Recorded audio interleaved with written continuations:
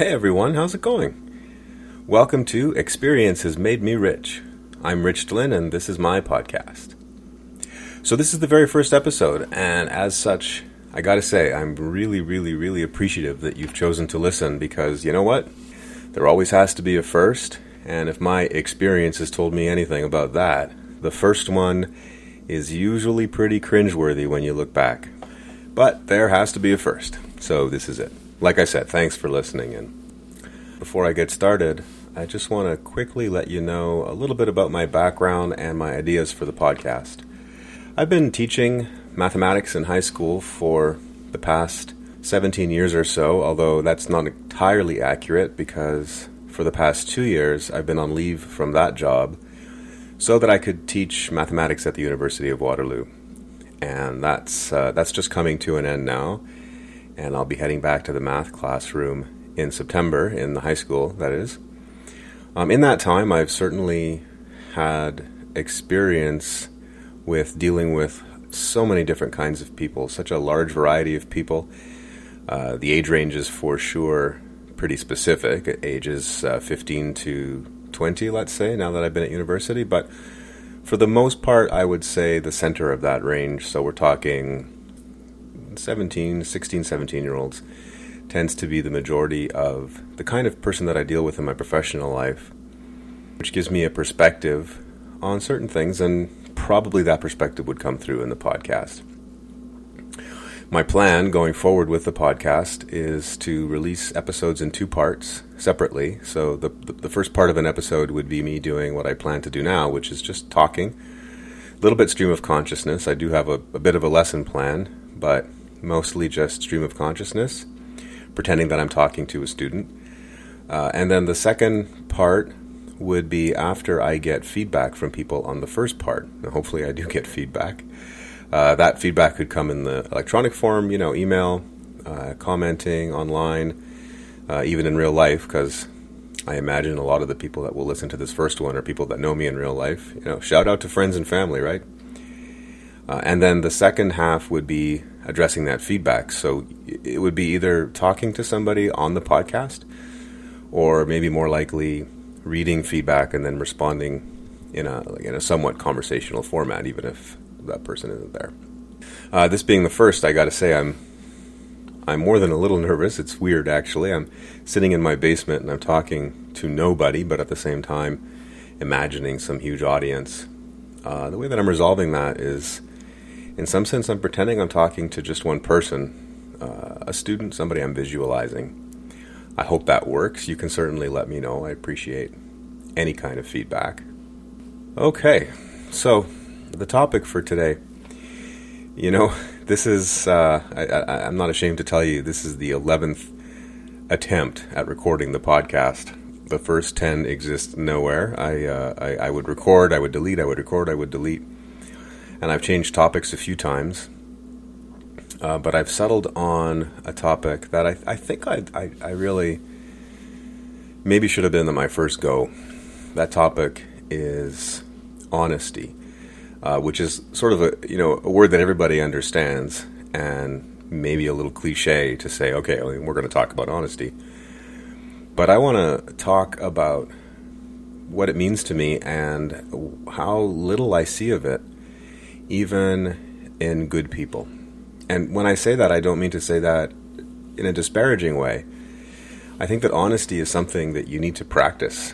I don't think that honesty is a natural state for most people once they reach a certain age. And if you've ever noticed little kids who are just so perfectly honest with everything. I mean, with the things that they say, obviously, because they say the funniest things, but even with the way that they're feeling, or the fact that little kids will stare at you, which of course is considered rude, but they don't know that yet, right? And they're being honest when they stare at you because something about you is interesting, whatever it happens to be, and they're honestly interested, and their desire to stare, to sort of learn or investigate whatever it is that they find interesting, that's an honest desire, and they're acting on it. But we get older, and societal norms and I think language impose a layer, I guess, of dishonesty or a filter of dishonesty. And it actually, if you think about it, it permeates everything. So let me give you an example. This one is, kind of obvious, I guess, because I'm a teacher. But this example is one that I run into a lot. And it has to do with students who are underperforming in some way when it comes to a course. And they will often come to me. I'm talking about the well-meaning ones. I'm not talking about ones that are deliberately trying to obfuscate, but well-meaning students who come to me and they say, I'm underperforming. And the first thing I say is, well, why do you think that? And it's usually something about their mark. So, okay, fine. So let's suppose that they feel like they could be getting a higher mark. The first thing I want to know is why they feel that way. What is it about what's going on right now that makes you feel like it could be, quote unquote better, somehow different than what you're experiencing?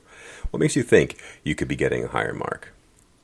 And they say things like, I don't work hard enough, or I could work harder, or I procrastinate too much, or, I find the material difficult, which is interesting because if you find the material difficult, I'm not sure what makes you think you could be doing better. And usually when you say that, it's, well, I could be working harder. And the next question I will ask is, well, if you could be working harder, wouldn't you be? What I'm saying is, a lot of people will say things like, I could be working harder. And I wonder if they're being very honest with themselves. So here's an example.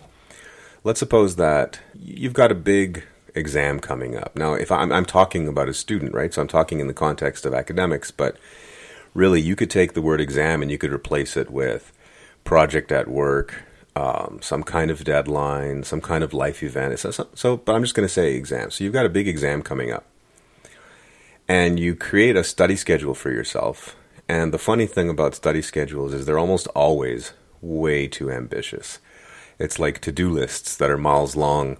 And if you break down the time frame a person expects to get this done in and the number of things they expect to get done, it's just not realistic. So anyway, they've created a study schedule for themselves.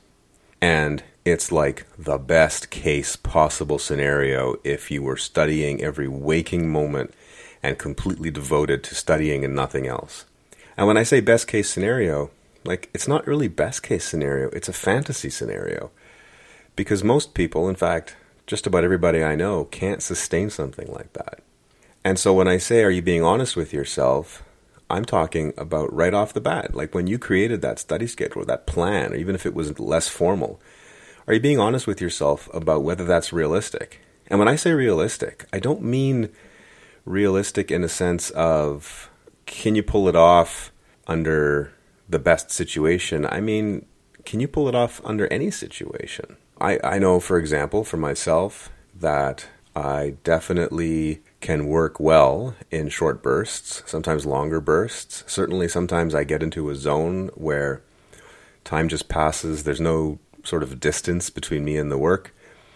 And that can last for half an hour. That can last even up to 4 or 5 hours.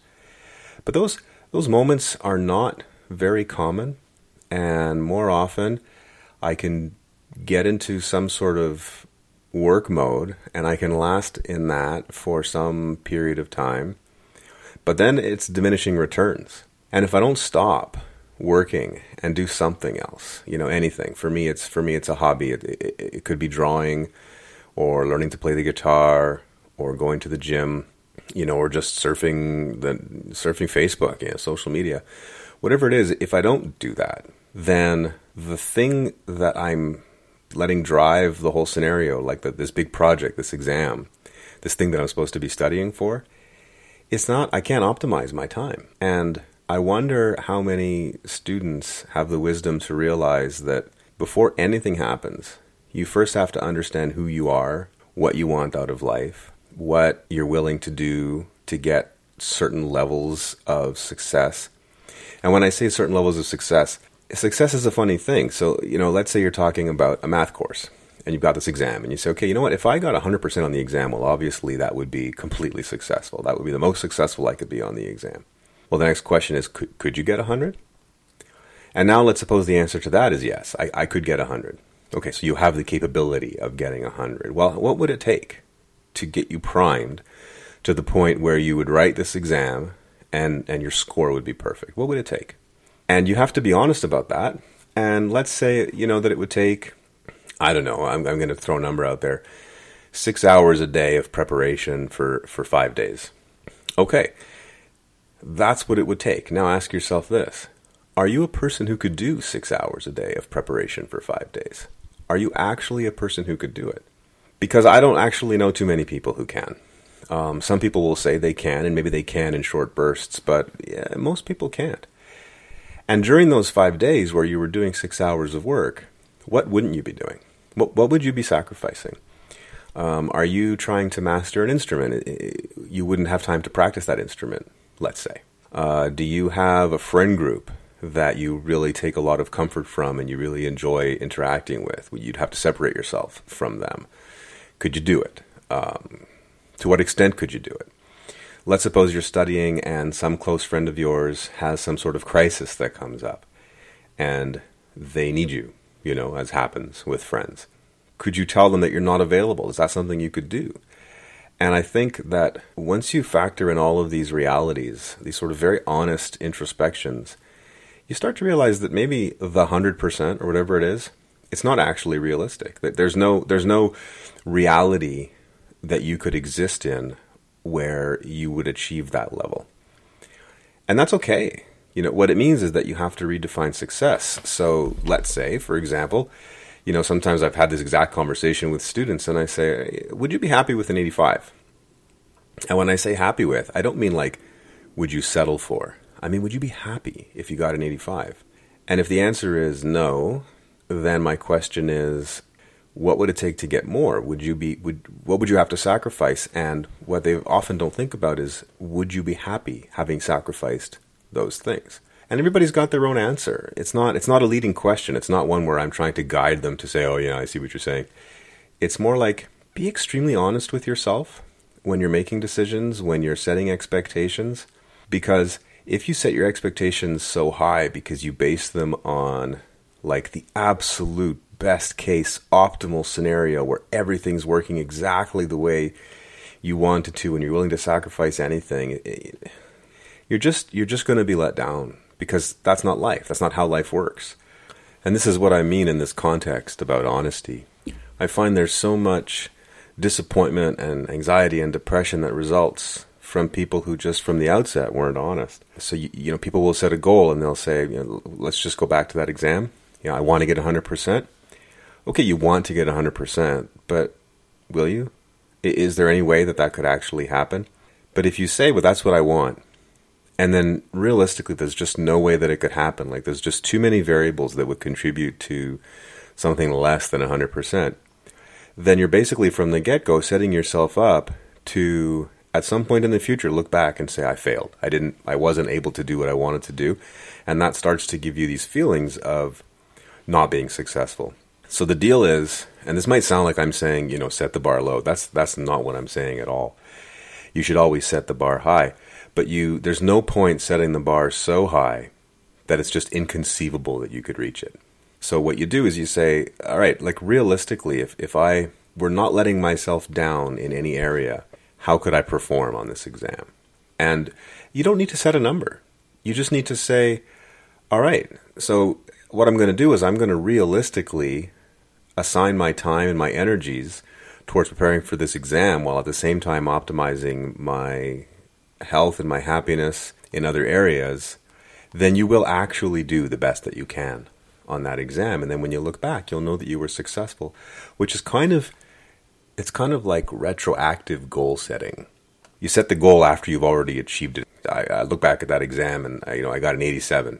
You know what? 87 would have been a good goal, because when I look back at the time before I wrote the exam at how I was spending my time, I think I spent my time in a way that optimized my well-being in every facet. And 87 is a pretty respectable grade.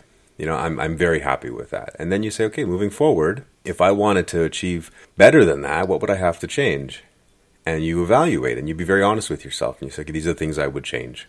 This, I think, is a much better recipe for feeling successful in general, and it breeds itself, like it feeds on itself when you do that, which is much different than what I see so commonly, which is people setting unrealistic expectations, unreasonably high goals, because they're not being honest with themselves, and then they ultimately don't reach that level, and then they spend time beating themselves up, and that also feeds on itself. It creates this sort of self-fulfilling prophecy where when you've constantly failed to achieve that which you set out to achieve, you start to believe that you're someone who can't achieve that which you set out to achieve. And what happens? I don't know. I mean, you continue to set unrealistic goals, or even when you set goals that actually are realistic, you've trained yourself to believe that you can't do it, and then you end up making poorer choices or poor choices leading up to a certain event. So that's one example of what I'm talking about when I talk about honesty. It's honesty with yourself. I'm going to change gears now and talk about a different kind of honesty. And that is something I wrote a blog about this once. I call it graceful honesty. And I think it's something that's missing in many respects from many people's lives. Here's what I mean by graceful honesty. It's meant, the idea of it is meant to contrast with brutal honesty. You know, people who say, I'm going to be brutally honest here, and then they proceed to shit on you with something. Graceful honesty is different. Graceful honesty is really deep, reflective honesty. Let's take an example. Suppose you've made plans to go out to lunch with a friend, and the day is approaching, and you've got a lot on your plate, and you're not feeling so good, and you can't see yourself getting up and going out to lunch with your friend. So a couple things are going to happen, right? Like, first of all, if you decide you do want to cancel, you're going to start making up reasons why you're canceling. You're going to try and come up with some reason that isn't actually the reason, but that would be acceptable to your friend so that you could cancel. And then what tends to happen is you go into this mode where you spend a lot of mental energy figuring out what you can tell your friend so that they won't be upset or think ill of you somehow if you don't go to lunch. But I would say that there's a different process that you should follow, and it starts with being honest with yourself. So try this exercise. You're supposed to go out to lunch with a friend, and you feel like you don't want to, and you start thinking about excuses that you could make so that you don't go to lunch and that your friend won't be mad. Instead of thinking about those excuses, start being honest with yourself about why you don't want to go. Why don't I want to go? If I don't go, how will I feel afterwards? Because you're faced with sort of a fork in the road, right? Like your life has reached this point where you're either going to go to lunch with your friend and you're going to live the life of the person who went to lunch, or you're going to not go to lunch with your friend and you're going to live the life of the person who didn't.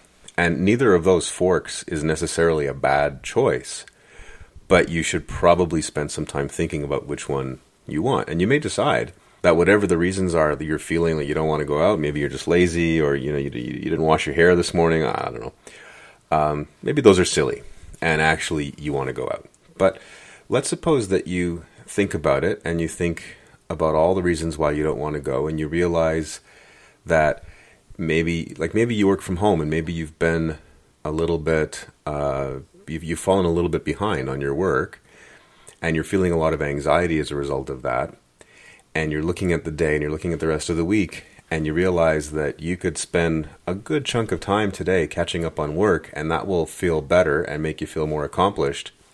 And although you'll be sad that you didn't get to go to lunch, ultimately it's a better fork to choose. Maybe you've decided that. And you've thought about the fact that you're sad that you'd be missing out on lunch with your friend because it's somebody that you like, and you like having lunch with them, and you like talking to them, right? So you evaluate all of that, you look at both forks, you make a decision about which direction makes sense for you. Now that you've done that exercise and that you've really been super honest with yourself about your reasons, and you've made a decision for like honest reasons, now there's nothing to worry about. You don't have to think about anything about what to tell your friend. You can actually just tell them why you made the decision that you made. And that might feel weird, right? But it's not. It's not weird at all. Because what it does is, although your friend is going to be disappointed, theoretically, that you're not going for lunch, maybe they were planning on it, and maybe they like seeing you too, I hope they do. By telling them the honest truth about why you're not going, you're demonstrating a trust in them and in the relationship that you wouldn't have had an opportunity to demonstrate otherwise. Like if you'd made up some story, maybe, sorry, I can't come to lunch. There's a meeting at my kid's school and I forgot about it. Or, I didn't know about it. I just found out this morning there's a meeting at my kid's school. Well, okay, sure. If that were actually true and that's why you were canceling, your friend can't fault you for that. But it's a missed opportunity as far as I'm concerned, because to take the opportunity to be completely honest with your friend about your motivations, showing them that you trust them, that they understand what you're saying and that they understand what you're giving up and why you're doing so, I think that deepens the bond. Not to mention if you make up a story about why you're not going to lunch that's not actually true, it usually involves some sort of participation by other people. Like if it's a meeting at your kid's school, you got to say to your kid, oh, so-and-so might ask you about a meeting that was at the school. Just go with it, And then now you put someone in a situation where they have to remember something, like remember, I'm putting in quotes, that something that never happened, right? And that's what lying is. It's making up a narrative that's not real, that's not based on any sort of experience. And then that puts pressure on memory, yours and others, of a false experience, even sometimes days or months later, and that's also stressful. So A, the lie can create stress, but B, the honesty creates an opportunity that the lie would never have created. And if your friend hears your actual honest reason why you're not going to lunch and is pissed at you for that, I think that although that might seem like not a great outcome, I think that's an important outcome as well, because if your friend would have been okay with it if it had been a meeting at the school that you didn't know about, but they're not okay with it when you say to them, look, I really need to stay home because of, I'm dealing with some anxiety and this work is really crushing me and I really need to get a bite taken out of it. And if they get pissed off because of that, then I guess, that raises a very, I think, important question, which is to say, what kind of friendship is this? And is this a friendship that I need? Because the other thing that happens when you're honest with people all the time is you find that, first of all, you're working way less to maintain an image that's probably not real. And B, the people that you attract with your honesty are the people who are attracted to you actually, right? And then to stay in relationships with them and to maintain friendships and whatever, all you have to do is be yourself and continue to be honest. Now, when I first started deliberately doing this, I did notice, and even to this day I notice, that people who first meet me, they're not used to somebody being honest. And so they don't understand that that's actually what I'm doing. And they still sometimes look to try and read between the lines, like, oh, he said this, but what did he really mean? But it doesn't take them long to realize that there is nothing between the lines. It's literally just space. Like, whatever I said is exactly what I meant. And if I didn't say it, it's because it wasn't something that needed to be said, like that I didn't mean it. And after a while, they're very appreciative. And they not only that, people respond in kind. And it's so much easier to be in situations and relationships.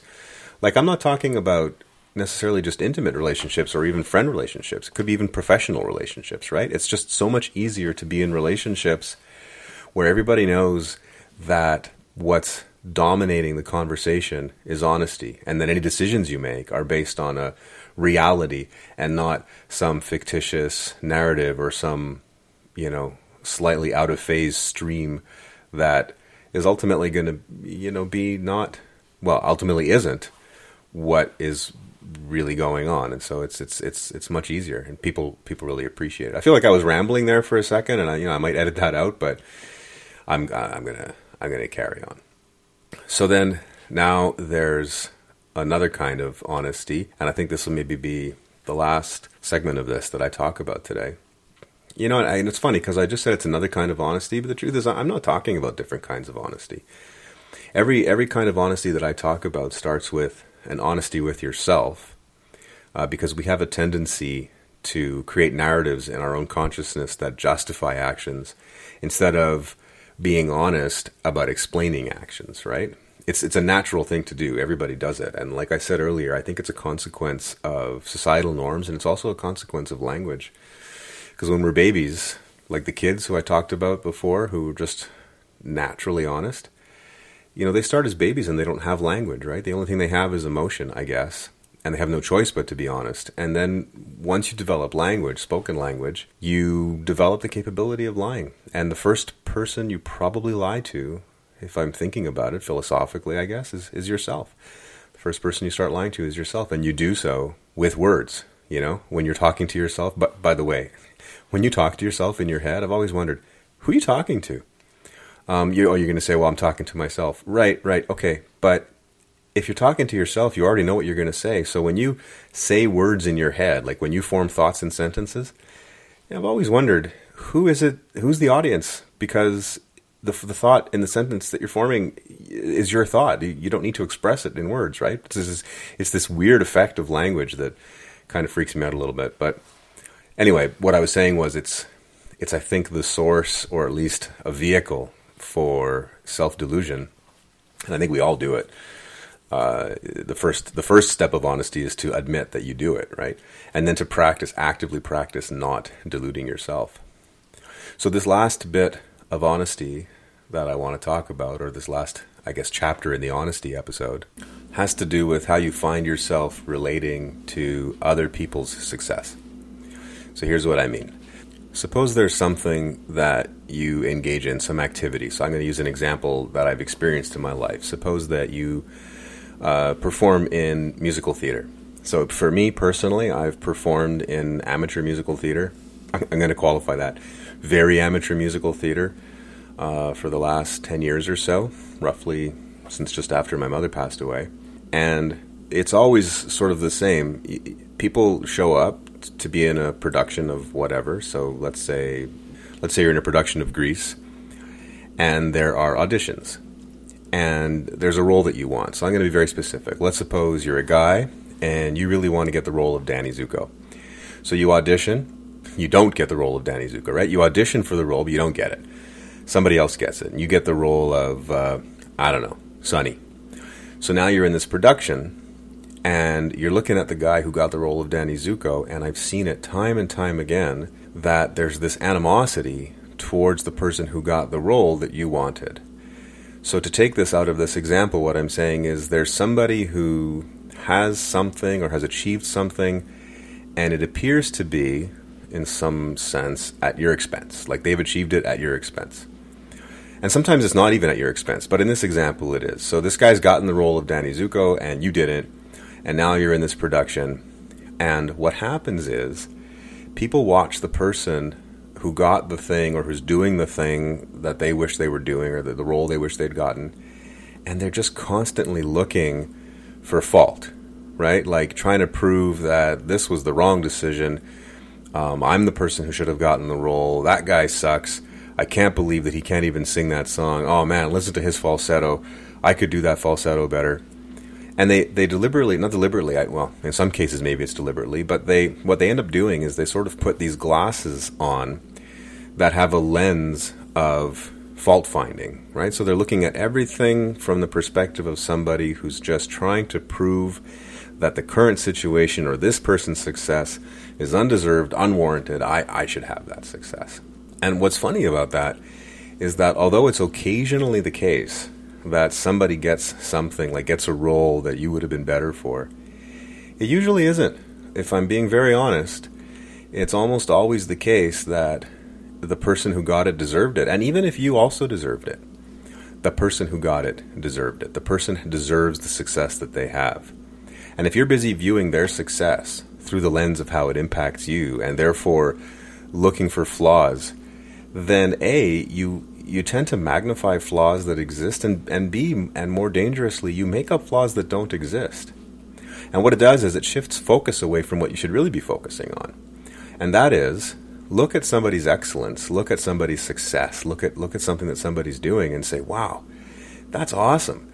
Like that right there is an example of how that thing can happen. So let's just take singing, right? Somebody is able to hit a note with like a pure tone, and maybe that's a note that you struggled with. And instead of saying, well, who cares that they can hit that note? I mean, it's not even important. Instead, just be like, wow, that's hitting that note with that tone and that clarity. That's a possibility. That's humanly possible. And you can derive great inspiration from that, right? And then you can turn that around and focus that on yourself and say, that is possible. And because it's possible, because that person has shown me that it's possible, I know there's a path to get there.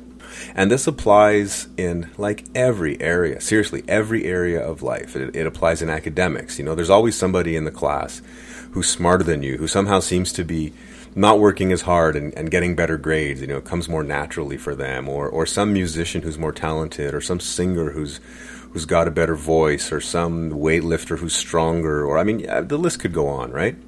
And instead of being bitter about it, or looking for reasons why that should be you, look at it and say, wow, I'm just so amazed that is somebody, because that's a human being, and I'm a human being, and what they've done is they've just demonstrated that there's excellence out there, that it's possible. And it's funny, but when you take that view instead of the other one, so many good things tend to happen. You can develop relationships with people, and they can share their journey. They can help you on that path. You get a much more positive outlook on every experience. You get so much more out of every experience, right? It's just so much more of a pleasant way of being. And what the other thing that happens is you grow much more. I often say that it's kind of like the whole, do you want to be the smartest person in the room, or do you want to be in a room of smarter people? And some people might say, like, I want to be the smartest person in the room, but that's not really a great goal. Because once you're the smartest person in the room, there's nobody there who's demonstrating a path forward, right? Like okay, sure, you could forge your own path, but at some point, you do need somebody who's been there, who's like ahead, right? So that they set a model for you, and then you can follow that. So personally, whenever I start to feel like I'm the smartest or strongest or funniest or whatever ist, like any word ist in the room, I realize that I'm in the wrong room. And then I start looking for a place that is, whatever that anything is. If I was the anything ist, I'm now looking for a room that is anything-er, right? Something where there's people who are smarter or stronger or whatever it is. Like, honestly, whatever it is. Because then when I'm surrounded by those people, instead of being jealous or resentful of their proficiency in whatever it is, I'm inspired by it. And I find more potential within myself, or I guess I realize more potential. And it's just so much more rewarding. So, look at it this way. If you're being honest with yourself, anybody else's success has nothing to do with you. It reflects on you not one bit. What reflects on you is how you react to it, how you respond to it, and how you choose to either denigrate it or learn from it. And so I'm going to say that for my first podcast, I'm watching the screen as I record, and it's just past 30 minutes. And I really had no idea how long I would go, but I think 30 minutes is respectable, and so I'm going to stop there with the talking. And now I'm just going to say, look, thank you so much if you've been listening, especially if you've made it this far. It's a real treat for me to know. Well, I guess I don't know, but if you are listening, then you've provided a treat for me. And I would love, love, love to get some feedback from you.